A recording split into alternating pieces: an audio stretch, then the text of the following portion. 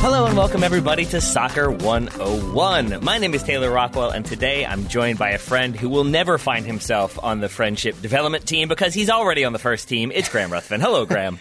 Hello, Taylor Rockwell. I think I am the captain, top goal scorer, goalkeeper, star defender, just the whole lot on the friendship team, I think. the whole one. And then Ryan is the occasionally utilized deputy, I think. Just firing shots at Ryan Bailey right out of the gate on this episode of Soccer 101. Standard, yeah. Typical for us when he's not on it. And when he's on it, actually.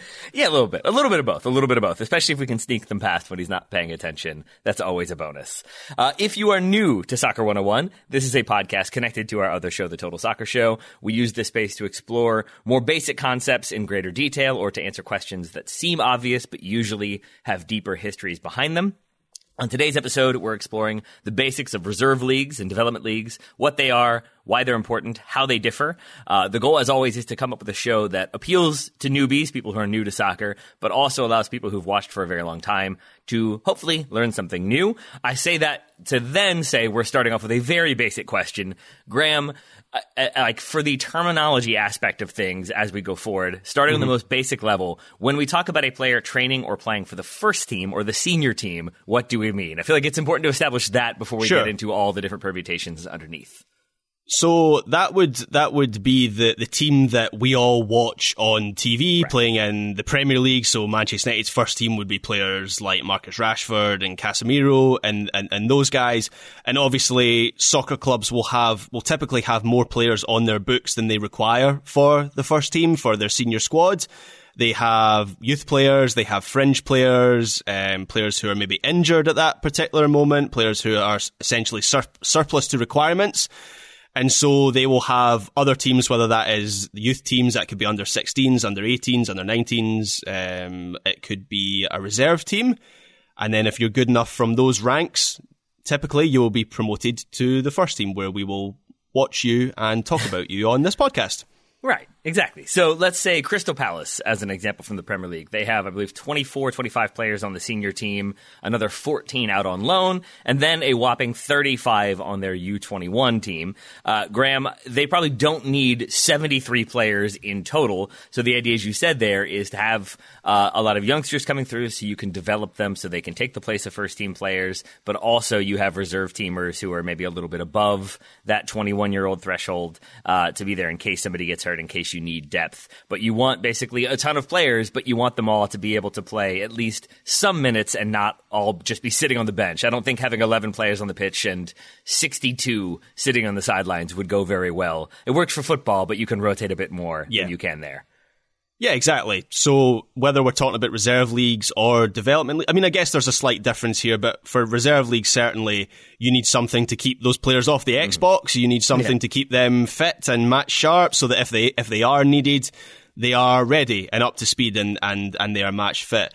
One recommendation I would make if anyone is still a little bit confused by this or maybe wants to pad out their knowledge of reserve teams and youth teams is play Football Manager, because before every single match you have to stipulate which of your players, and this is another thing where it gets slightly confusing, you can sometimes send senior squad players down to the reserve team or even to the development teams to play games if they need to get up to match fitness. We see that quite often with players who have been out with a long injury. They will play some games for the development teams, for the reserve teams, and Football Manager gets you to do that every single week. And so that's kind of where my knowledge of these leagues and reserve teams and development teams and basically my entire knowledge of soccer comes from Football Manager. So yeah, if anyone is interested in kind of some engagement and actually learning how to do that, Football Manager is a good way to do it. And how is that not overwhelming, by the way, to have to manage all of those things? Every time I've tried to play Football Manager, I end up feeling like 400 things are falling through the cracks and I'm not handling anything particularly well. Yeah, that is the sense I get as well. I just batter through that sense. Or what you can do is you can go into your staff responsibilities and you can delegate everything like that to your assistant manager or your head of youth development, which is kind of the cop-out way to do it. Sometimes I do that when I'm not really feeling it, or I'll do it for a few matches and then come back to it. But yeah, Football Manager is great for that sort of thing. Development leagues are slightly different to reserve leagues in that they are purely there to develop young players. They are generally still professional, but clubs use those leagues to bring through players for the first team. So it's not as competitive as the senior leagues, and maybe not as competitive as even as the reserve leagues, or that could be a subject of kind of discussion. But they do give young players a taste of competitive soccer for the first time, which the idea is that helps their development. So I do think reserve team and development team sort of get used interchangeably, and I don't think that's that big of a deal, but you've sort of drawn a distinction there. To echo that, if we were sort of establishing our own understanding of things, I would echo what you've said. I would say a reserve team to me, I'm going straight up with the Wikipedia definition because why not?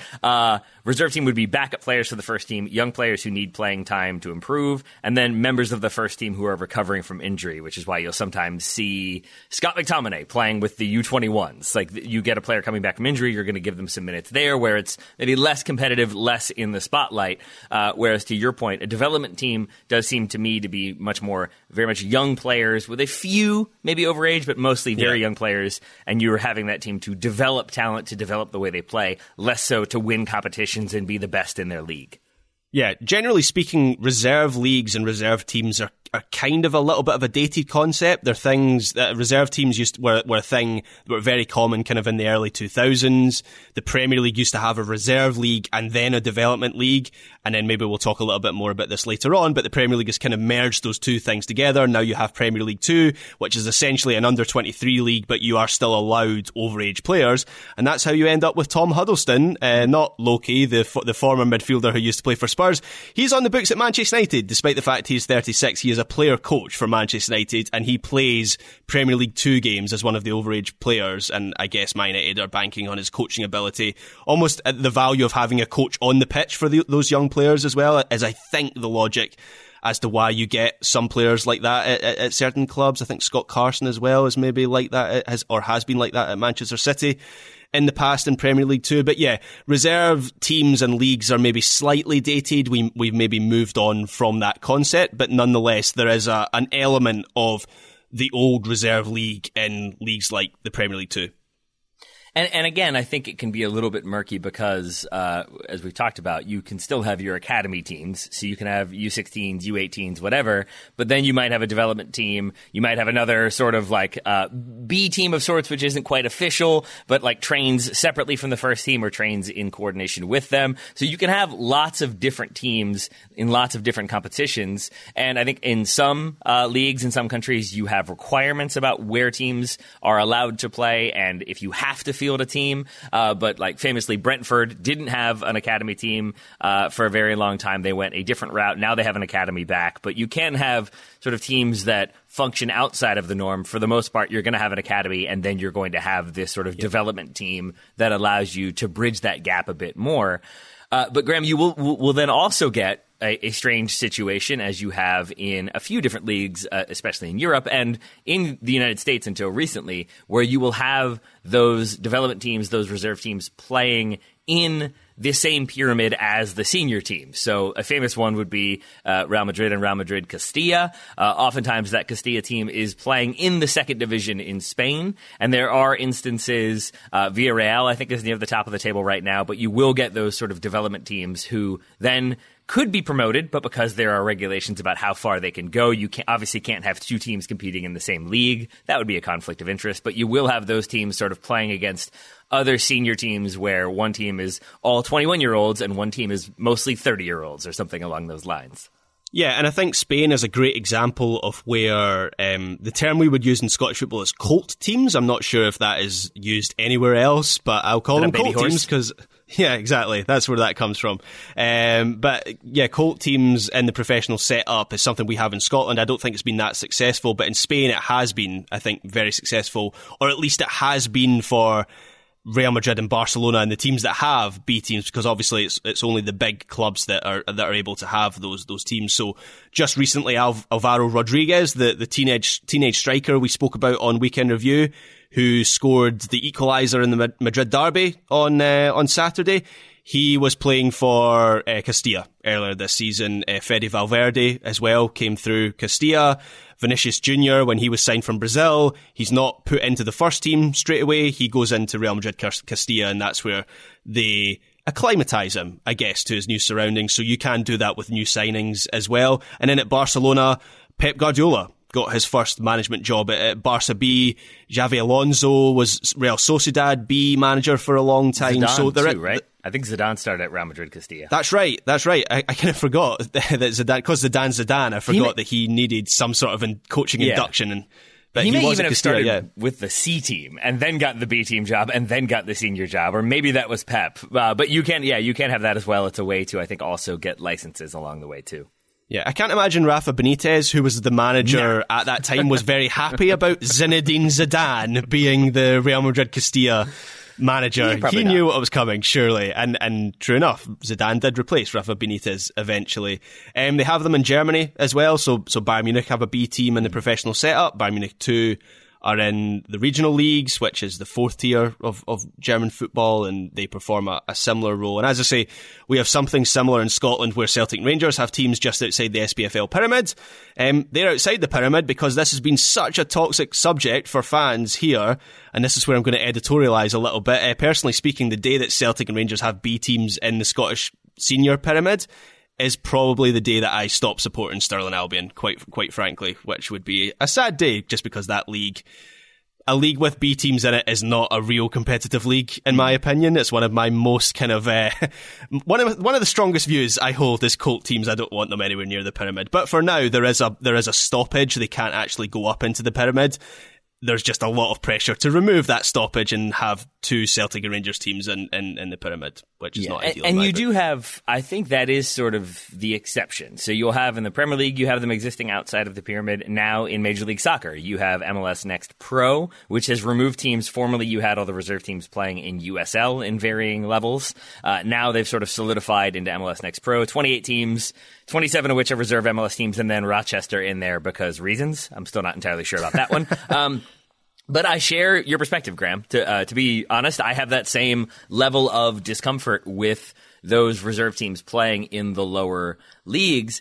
And it's less so because they're going to dominate. Real Madrid's Castilla team are always going to be the best. It's kind of the opposite of that. I think oftentimes you don't have those teams winning the competition. Sometimes you will, but Barca B right now I think is much closer to the bottom of their sort of division than they are near the top. And that's because their development. They are developing young players. The goal is to get them to play the style that the senior team plays. So if you're Barcelona, it's a 4-3-3. You've got the pivot. You've got like the wide attackers who are boots on the chalk. You've got the sort of similarities between that senior team and the reserve team, so that those players coming through, those development players, are learning how to play that Barca style. I think that same thing exists across the board, where even if it's not the same style, you are preparing those players to play a style of play, or to think a certain way, or just to like develop certain aspects of their game. Now, you always want players, senior or academy or whatever, to continue to improve.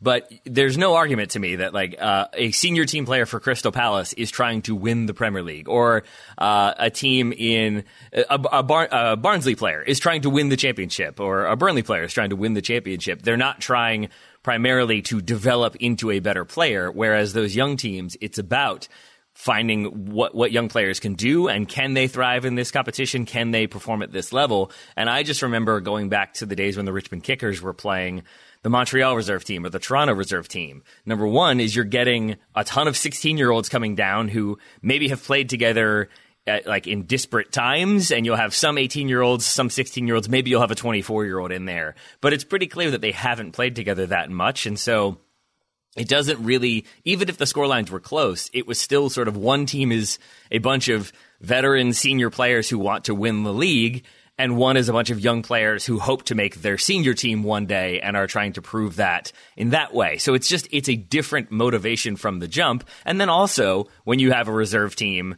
like when the Kickers would go play the Toronto 2 team, they would still play at Toronto's training facility, and I think they would get like the parents of the academy players turning up, and it's not like in League One, in USL League One, crowds are insane, but to go from a game where you have 2,000 people there and it's 2,000 people cheering and playing drums and chanting and waving flags to an empty sort of practice field where you have 10 people there, it kills that competitive atmosphere in my mind. It's really clear right away that one of those teams is there to be a senior professional team, and one of those is teenagers trying to figure it out. And that's why these big clubs want B teams in the professional setup rather than having their best young players in development and reserve leagues. I can see the argument from their point of view. I mean, I don't think there's any doubt that having young players in the senior setup from a younger age produces better players, or rather, it gives those young players a better chance of making it to the top of the senior game, where they are being exposed to the physicality and just generally better players at a younger age.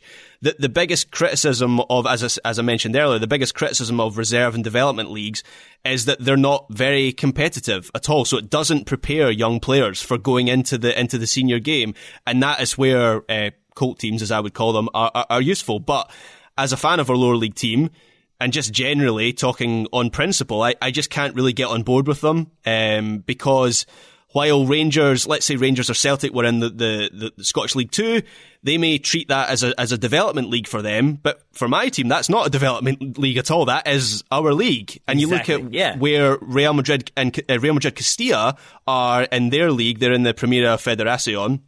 They're 1 point behind Deportivo La Coruña, which is like this historic club with loads of history, massive fan base. And so there is a disconnect between how the parameters of the league for them, where they're viewing it as maybe not as competitive as other teams. And then for other teams, this is their league. It's purely competitive. So I understand why clubs want to have their teams in the professional setup. I also just think it's a way for the rich to get even richer, because in Scotland it's often argued that Celtic and Rangers will use their cult teams to produce better players for the national team. And I just don't think that holds up really at all, because the players that are good enough for the national team are being used by the first team from that young age anyway. So players like Leon King for Rangers is in that first team at 18, 17 years old. And the players who maybe will be good enough for the senior game, who are in these cult teams, Rangers and Celtic, or if it's, Real Madrid Castilla or whoever, Bayern Munich too, generally speaking, they will sell them on. So players like Julian Green, who was never good enough for Bayern Munich, but they sell him on, and it's just a case of them using those teams to improve their bottom line and improve the number of players that they can sell. So I'm very cynical about the whole thing, but I can see, for me, the perfect situation is, I'm going to use another personal example. Kai Fotheringham, you might have heard of him. I spoke about him a few times on the podcast this season. He was on loan at Stirling Albion, but he was playing development games during the week for Dundee United. So he's still getting the elite in Scotland, the elite environment at Dundee United. He's playing the development league games, but then he's going on loan to a competitive senior pyramid team without devaluing that senior pyramid at all. That is the ideal situation for me. So I think the loan market is where the best solution for this is.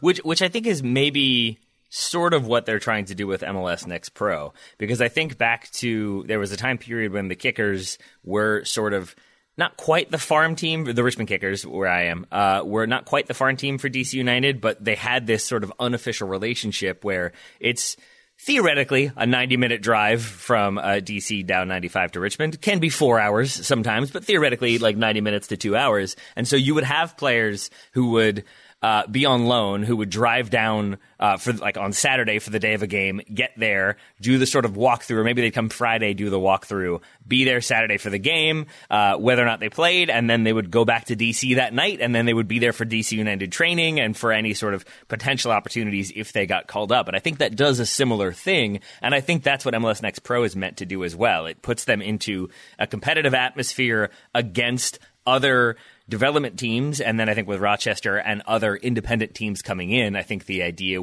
is that you will still get sort of some teams that are treating it as a primary outing, and then you'll still get the majority treating it as an opportunity to develop players for that next step. So I think that sort of can work a little bit better, because then you're getting the best of both worlds. I like that idea, even if it sounds chaotic, because you've got players sort of moving back and forth between teams, but I think it accomplishes some of those goals pretty well. And I think ultimately what I end up sort of erring on the side of is when you look at something like the Netherlands, where you have young PSV, young Ajax, consistently in the Eerste Divisie, the second division. And again, not always winning it, sometimes winning it, sometimes qualifying for promotion playoffs, but then they can't really do anything because they're not going to get promoted. But I think right there, you see how strong those teams can be. But you know that they're not trying to win because they can't win. They can't get promoted. They can win the title, but it doesn't really mean that much because next season, most of those players are going to be promoted to the senior team or moved on. And I just think it's ultimately, it's a bad look. It just looks like you have the second division in your country is composed of some teams that are really trying to get into the top division and really, really care. And then a few teams that are sort of just there to bring up young players. And it just shows to me the disparity even in a country like the Netherlands. Or to your point, if Scotland did this, my assumption is that Celtic too would be one of those teams that is close to the top of the Scottish Championship or occasionally qualifying but not able to move up because you can't have two teams in there. And again, right there, it just sort of shows the cracks in the foundation that if Celtic are winning the Premier League every single season or the Scottish Premiership every single season and then also have their reserve team near the top of the second division, it just shows that that club is the dominant club. And if Rangers are right there with them, it sort of points out the disparity all the more.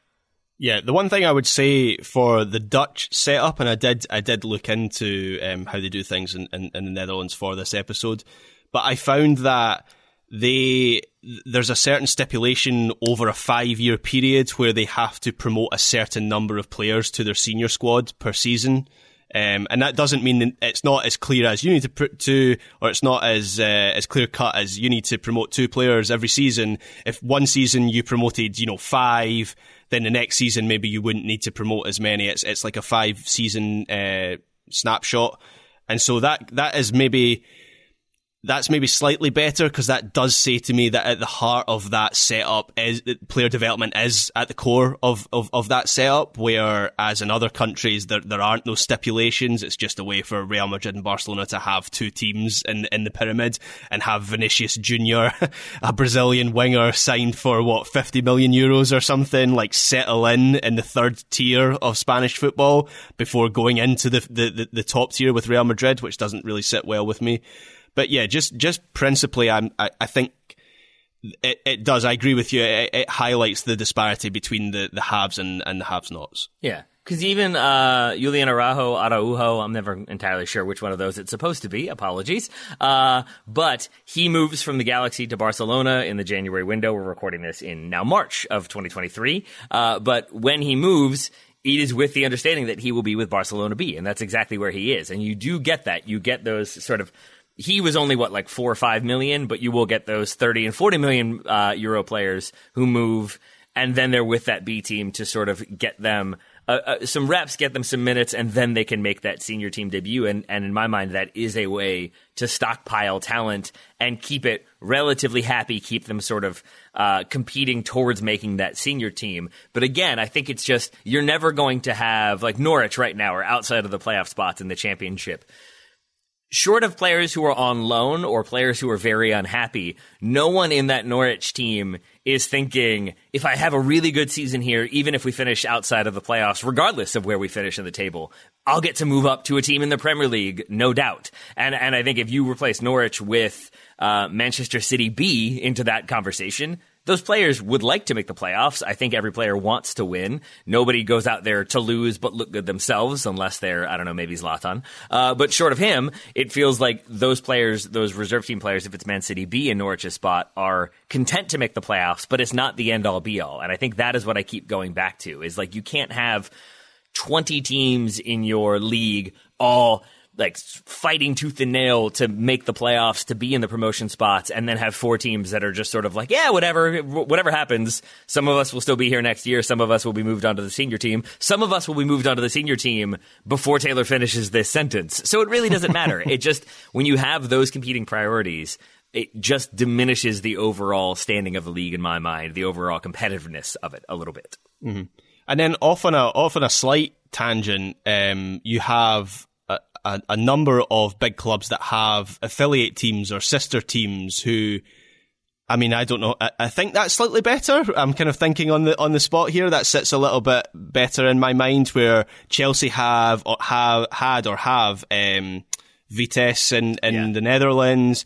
Going way back, I think Manchester United had Royal Antwerp in Belgium. Yep. Obviously, you've kind of got the City Football Group umbrella. So I guess if you're loaning players to those clubs, it's still a case of those clubs trying to build the best team possible, which is very different from when you have development teams, and that's not necessarily the aim, is to build the best team possible.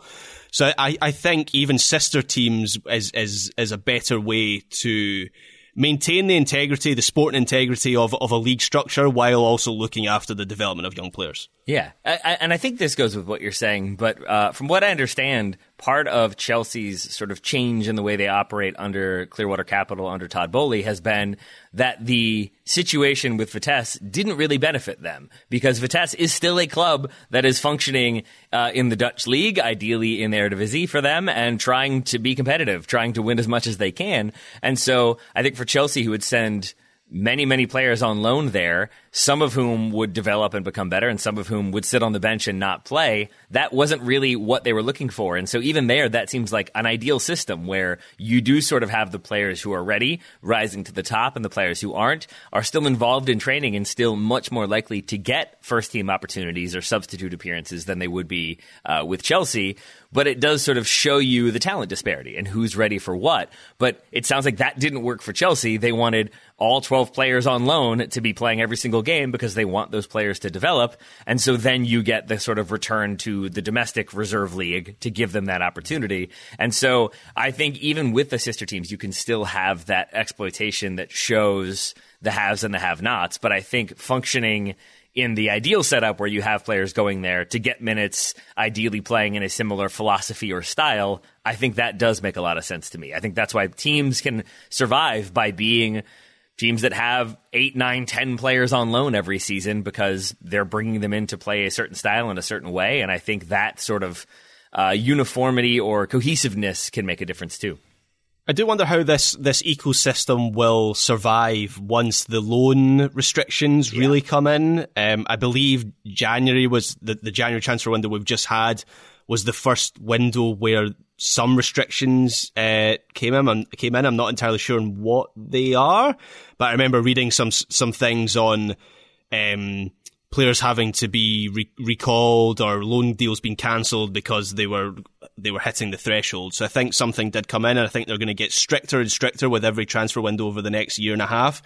And so I do kind of wonder how that is going to impact on clubs hoarding players, on them essentially being forced into creating B teams and Colt teams because they've got nowhere else to put these players. There's no longer the option to have a Kai Fotheringham at Stirling Albion for half the season. They want to give them the game time at their parent club, but they've got no other way to funnel them. And so in a weird way, from my perspective, that might kind of backfire because yes, when you look at Chelsea, what was it, like 3 or 4 years ago when they had 60 players out on loan, and that seemed ridiculous, and you can certainly make the argument there that they are hoarding wealth and talent. But is it better that talent is going out to other teams on loan than them creating a B team and having them play in League Two, playing Wimbledon? I can't imagine Ryan would be very happy with that. So in a sense, it could kind of backfire. One thing that I've seen in relation to the sort of changes to loan or like basically the implementation of limitations is, and it's like a very conspiracy, half-baked idea, but it does seem like a thing that teams with money will pursue, is the idea that if you are a company, I don't know, let's say you're Ford, and you have a person working in the garage who you've decided you want to be a salesperson, you're not really loaning them from one to the other. You're just moving them from one area that you control to another area that you control. And I have seen some speculation that clubs will approach this from a legal loophole standpoint and argue that, is it technically a loan if we're moving a player from a club that we own to a club that we own, or are we just sort of repositioning them within our same organizational structure? It's basically taking the law to court to try to find this loophole so that if you own 6 clubs around the world, you're not loaning them. You're just sort of moving them around to different opportunities. And we're just moving employees. We're not loaning them. And that's a way to get around it. I don't know if that will ever be even possibly a thing or even if it could be. But it is an interesting idea that one way to get around loan limitations and restrictions is to argue that they're not loans at all. They're just player moves of their own accord or something like that. Yeah, so the restrictions that have come in from this season, I'm reading a FIFA document here, is that a club may have a maximum of 8 professionals loaned out and 8 loaned in at any given time during a single season. So that is quite the restriction on clubs that would send, Chelsea, for example, would send tens and tens of players around the world. They had 44 a couple seasons ago out on loan. Yeah. Put it that way. I mean, that is insane. And at points it's felt like, during this episode, it's felt like I'm kind of defending that model, but that is an extreme case. That was their business model, right? With the idea was we sign players for $2 million. We develop them, they have a Chelsea branding, we loan them out for a couple seasons, we sell them for $6 million, and now we've tripled our investment. That was, I think, the model they were going for that saw them lose a lot of money. Yeah, I mean, there's players that were on the books at Chelsea who I don't even think played a game. Oh, he played one match. I was sure Lucas Piazon didn't play for Chelsea. He was at Chelsea. He was. Did Matt Miazga ever play for Chelsea? I don't believe so. Maybe like preseason friendlies. I cannot imagine he got a first team minute.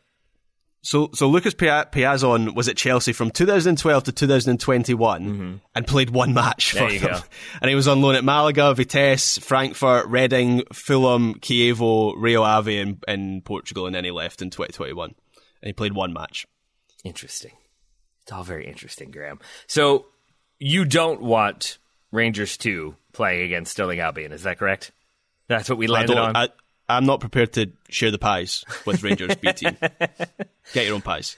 So, yeah, I guess we should acknowledge there are other perspectives on this when we are both bringing it doesn't make sense to sort of mix the two. But I think for plenty of teams who have had teams who do that, I think if you are, to go back to my Richmond Kickers thing, if you're a Montreal fan or a Toronto fan, I think you care less about that than about, no, it's an opportunity to give 18-year-olds the chance to play against senior players and see how they need to toughen up or handle the physicality, or that they can handle the physicality. There are certainly positives to it. In my perspective, I think they're just outweighed by some of the negatives and just a loss in the luster of the competition, so to speak.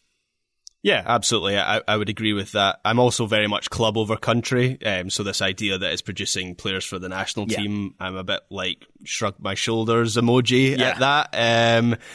That feels very anecdotal to me, less so than a deliberate thing they're doing. So whenever this argument is made in Scotland, the kind of data is brought up, and it doesn't really support that idea, really, that it produces more players for the national team.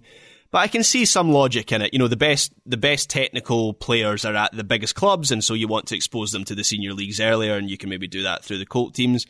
But it seems for now that the development leagues are kind of the most consistent way for teams around the world to do that. Well, Graham Ruthven, you are certainly not a development player, as I said in the introduction. You are not a reserve. You are a first-teamer all the way. But if I did have to loan you out, it would be without an option to buy, so I can always bring you back. I never trust those moves. You never know what's going to happen. That is my clunky way of bringing this one to a close. But, Graham, thank you very much for taking the time to make sense of reserve teams, development leagues, and the differences therein. Thank you, Taylor Rockwell. Listeners, thanks so much for joining us here on Soccer 101. Hopefully, we have made sense of some things that didn't make sense previously and given you some things to think about. With that said, we will be back with another episode very soon. For now, thanks for listening. Talk to you soon.